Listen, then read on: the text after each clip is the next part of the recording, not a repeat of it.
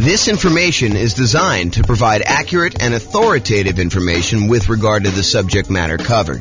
It is offered with the understanding that the presenters are not engaged in rendering legal, accounting, or other professional services. If legal advice or other expert advice is required, the services of a competent professional should be sought. Welcome to the Thousand Oaks Real Estate Investing and Real Estate Financial Planning Podcast. Learn all about investing in real estate in Thousand Oaks, California, with a combination of real estate financial planning and modeling with numbers specific to Thousand Oaks, plus syndicated, more generalized recordings of live and pre-recorded real estate investing classes, not all of them specific to Thousand Oaks. Be sure to stay tuned after the podcast for a message from our sponsors. Well, good morning and welcome, everyone. This is your host, James Orr, with a really cool class. This is a class about all of the nothing down financing options for real estate investors. A class I think many of you are looking forward to. Not everybody, but I think there's a bunch of people that are really interested in real estate investing and specifically interested in real estate investing where you can buy properties with nothing down. So that's what we're going to cover today. I will point out something that may not be obvious to new people, but is probably more obvious to people that have been investing for a while. And that is, if we're thinking about our current environment, I'm recording this March 29th, 2023, while our home prices have gone up a lot, very rapidly in the last few years. They're sort of stalling out a little bit, depending on which market you are. It's a little bit of a split personality market going on, depending on whether you're East Coast, West Coast. But in general, property prices are up a lot, and they're stalling out a little bit now. But also interest rates are up a lot, and rents are up, but not quite up enough to counteract the significant increase in price and the significant increase in interest rates. So cash flow is really challenging for a lot of folks in a lot of markets right now. That is the overwhelming number of complaints I'm seeing online when I talk to people and when I look at people, what they're writing. So one of the things that we talk about a lot is, how do you improve cash flow? How do you actually maximize the income you're getting on property and minimize the expenses you're getting on property? And I will tell you that doing nothing down financing for real estate investors is sort of counter in a lot of ways, not exclusively, but in many, many, many ways. Trying to put minimal amount down in order to acquire rental property is going to be pushing against you trying to optimize for cash flow. Now, that may or may not be problematic for you achieving whatever goal you're trying to achieve as a real estate investor, because depending on what you're trying to do by buying the rental property, it may be totally fine for you to be buying properties that have not amazing cash flow, as long as you're not putting much in the deal, as an example. Not necessarily that's the only way to do it.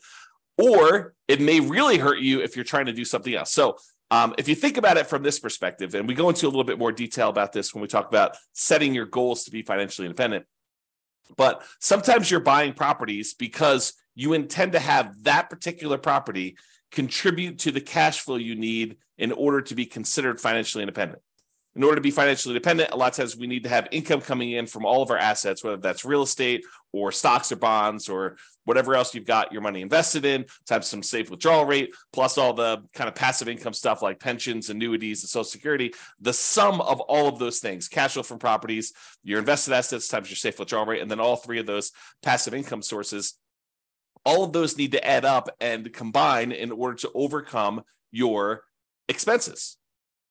So if you're buying properties with the intention of the cash flow from them to actually help you become financially independent, then making sure that you have positive cash flow and as strong a positive cash flow as possible, kind of like the best bang for your buck, the money you put into the deal to get the best cash flow. Although maybe sometimes you're willing to de-risk by doing some things that aren't optimal from a return on investment standpoint, but they're optimal in a kind of like conservative, reduced risk safety standpoint.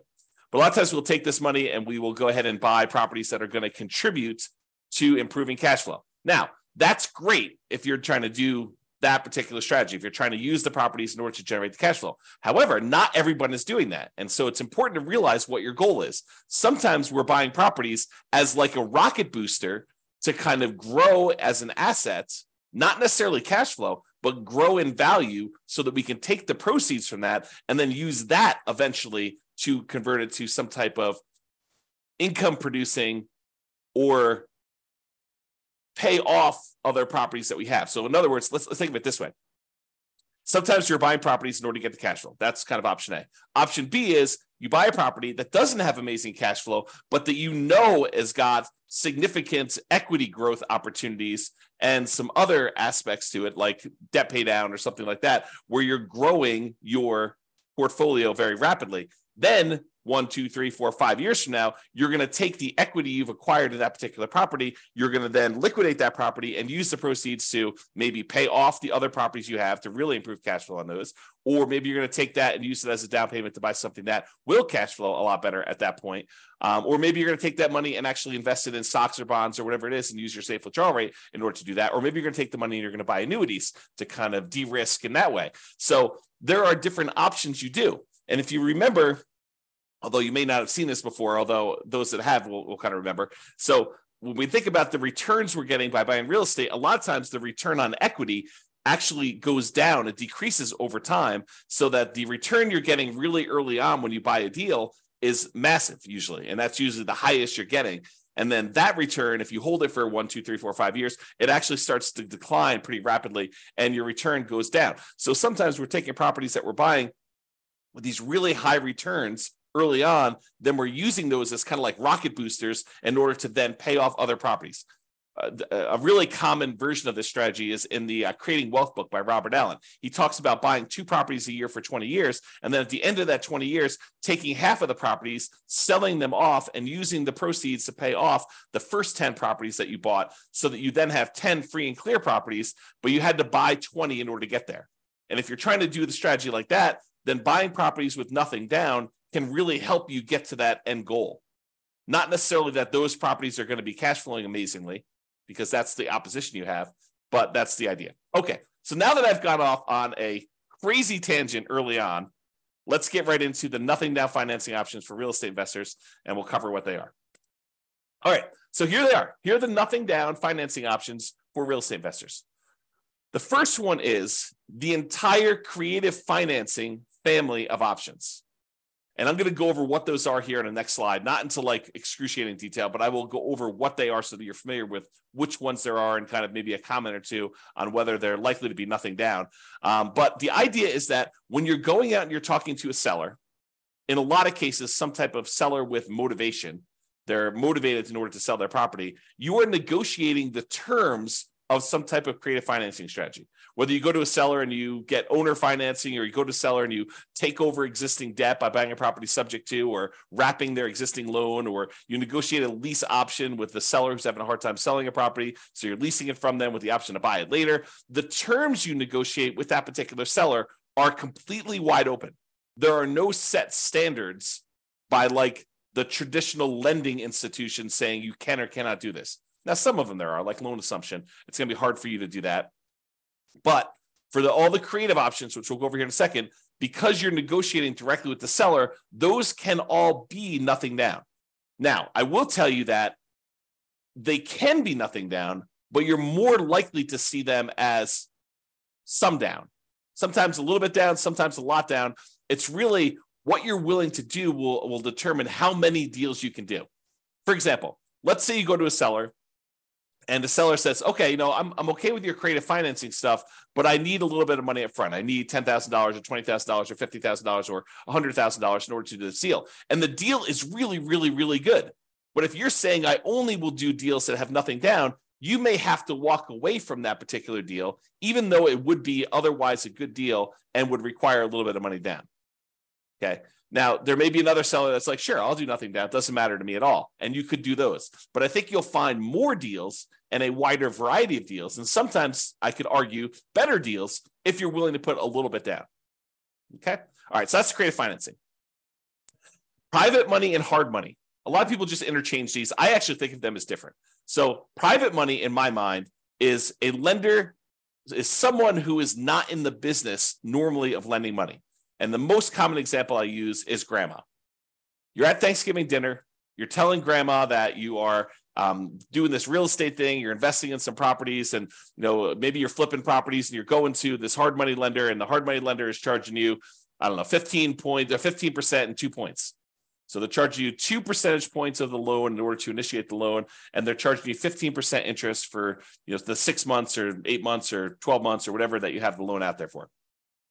And grandma says, "Whoa, 15%.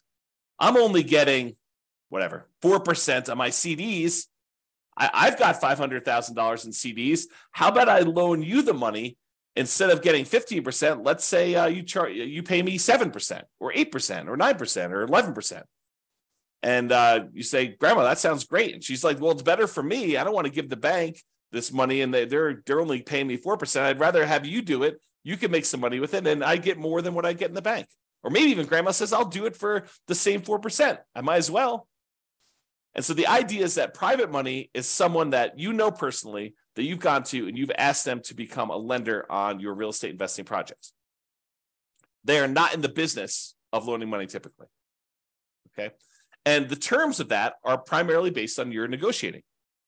If you go to Uncle Charlie, and Uncle Charlie is a shrewd businessman, and he's like, I would be willing to do this, but I want you to have some skin in the game. I want you to be, invested in the deal. I want you to have 10% or 20% of your own money in the deal, and I'll loan you as much as you need. And I'll even give you good terms. But it's up to you to negotiate those terms with Uncle Charlie or grandma or whoever else you're borrowing money from. Okay. And I will tell you that a lot of times this is based on trust.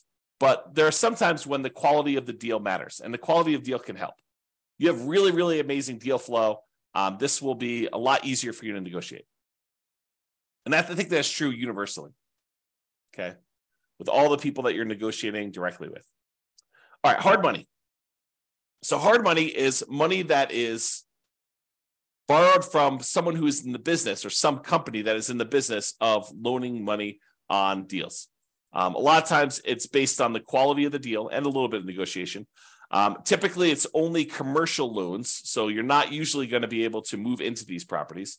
There are probably few exceptions to that, but most of the time, a lender doesn't want to deal with the loan requirements of making loans to people that are going to own or occupy. The rules for that are different, my understanding, and so they do not want to make these loans to people who are going to own or occupy. They want to make them on someone who's going to buy a property, flip it, or buy it as a rental and do something like that. Okay. So typically commercial properties only, typically not good for house hackers or nomads that are trying to do this stuff. And hard money loans, they can be nothing down if you have a good enough deal, and you can go in there, and the rates on them tend to be a little bit higher. They also tend to charge some points, although not always, but it tends to be that way.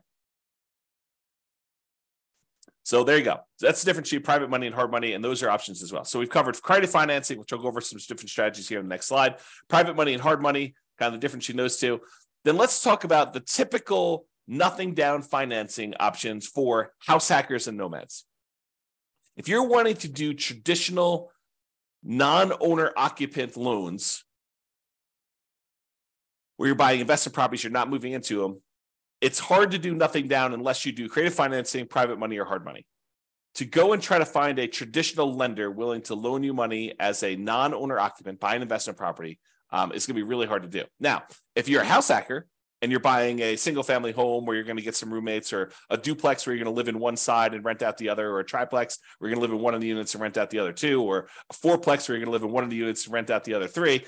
And with the duplex, triplex, and fourplex, you can, in addition, have roommates in your own unit if you wanted to. So you can house hack in two ways. You can house hack by unit, and you can house hack by roommates.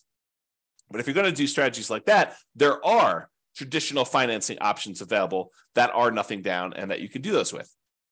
Okay. And if you're going to do the nomad strategy, where you buy a property, you move into the property, you live there for at least a year, which is a requirement of the lender, then you decide to convert that property to a rental, buy your next property with little or nothing down and with good owner-occupant interest rates. And then you repeat that process until you have as many rentals as you want. That's what nomading is. If you're going to do that, there are options for you to do that as well.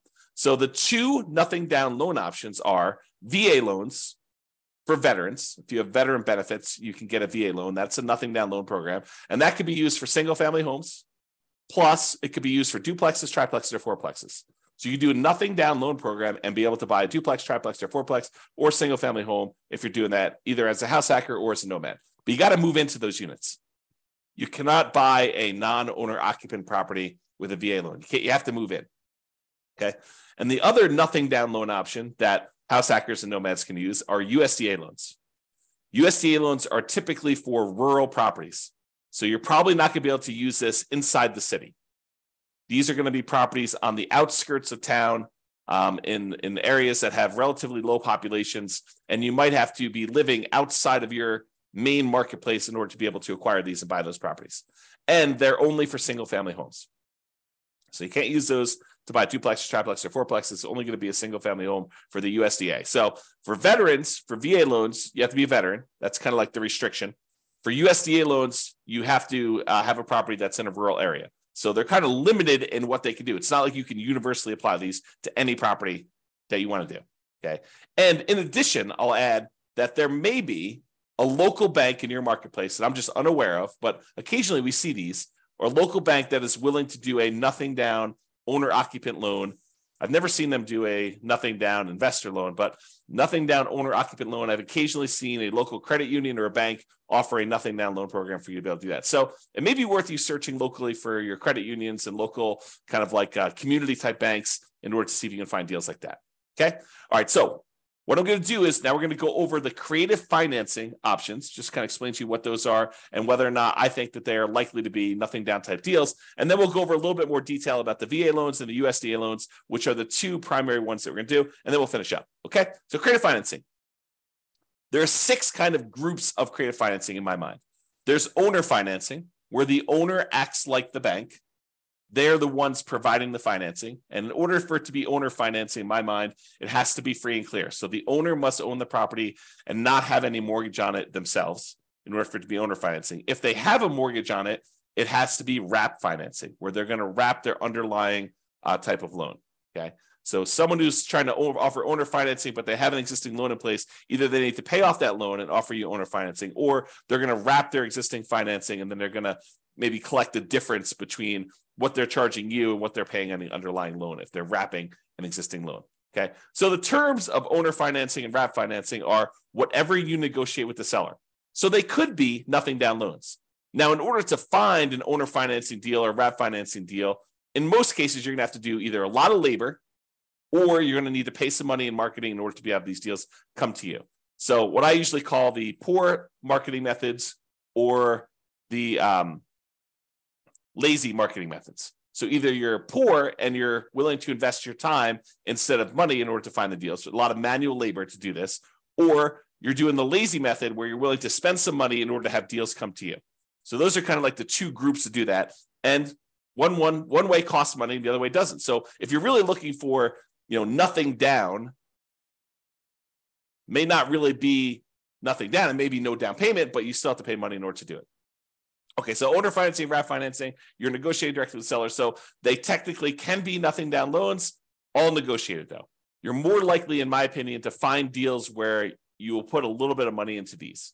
The chance of them being nothing down is relatively small. It's not like, 90% of these are nothing down. That's not been my experience. Maybe it'll be yours. So there you go. All right, next one is loan assumption. Loan assumption is when you're formally going to the bank and you are taking responsibility and formally assuming the loan from the seller. For example, they have an FHA loan and the FHA loan has really good terms on it. You're going to be moving into the property. And so you go to the bank and you say, look, I'd like to formally assume this FHA loan. They say, great, fill out this paperwork. Maybe there, maybe not. There's a fee involved. And you take over their really low interest rate on the loan themselves. Now, in most cases, especially when prices have been going up rapidly since they got their assumable loan, the FHA loan is an example, they're going to have a bunch of equity in the property. How do you deal with the equity? So a lot of times it's not going to be nothing down if you're going in and doing a loan assumption. Now, if they don't have any equity, if they just got the loan and you're formally assuming it, then they may not have much equity at all or no equity. And so in some of those cases, it may be nothing down. Okay, so loan assumption can go both ways, but I think most of those are you're going to find where someone got a loan a few years ago, especially the last few years, where the property prices have gone up very rapidly and they don't have, or they do have a lot of equity. And so you're going to have to negotiate for how that equity will work out. And a lot of times that will mean you putting some money down, giving it to the seller to kind of do that deal. Okay. All right. So that's the first thing: owner financing, RAF financing, and then loan assumption. Loan assumption is you're formally assuming the loan. Then there's the whole rent to own, lease option, lease purchase family, where you're leasing the property for a period of time or renting the property for a period of time, either way you want to use it.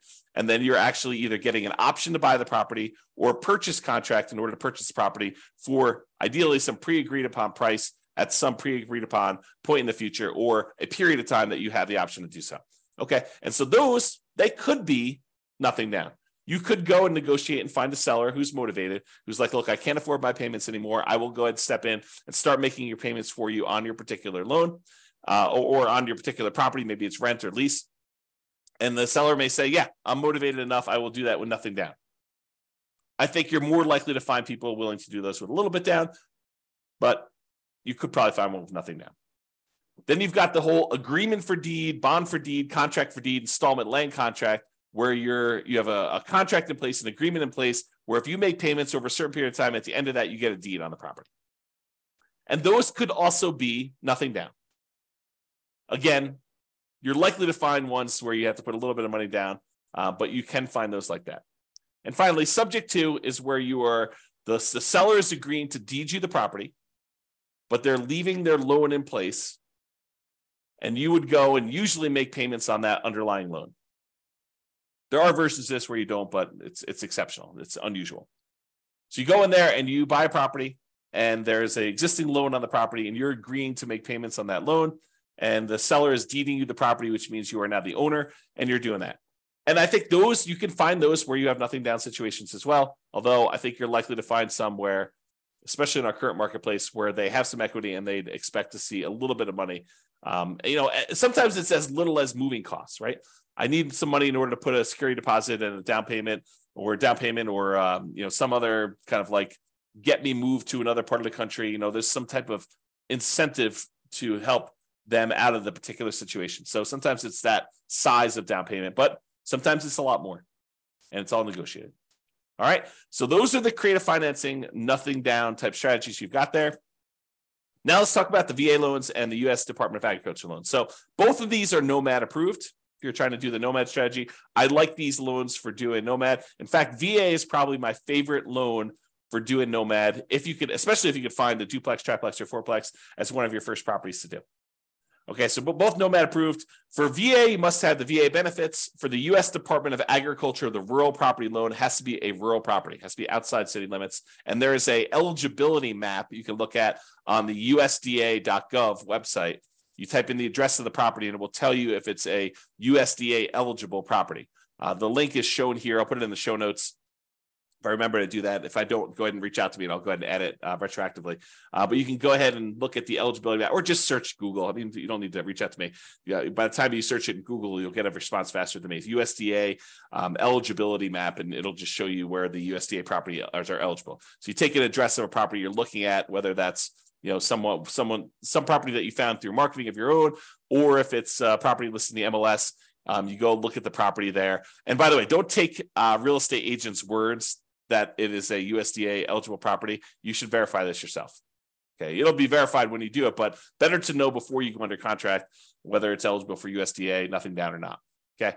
All right. So there's eligibility map for you to determine that. This doesn't apply. VA, you can do rural properties or properties in the city. It doesn't really matter. But you do need to have the VA benefits if you're doing the VA type of loan.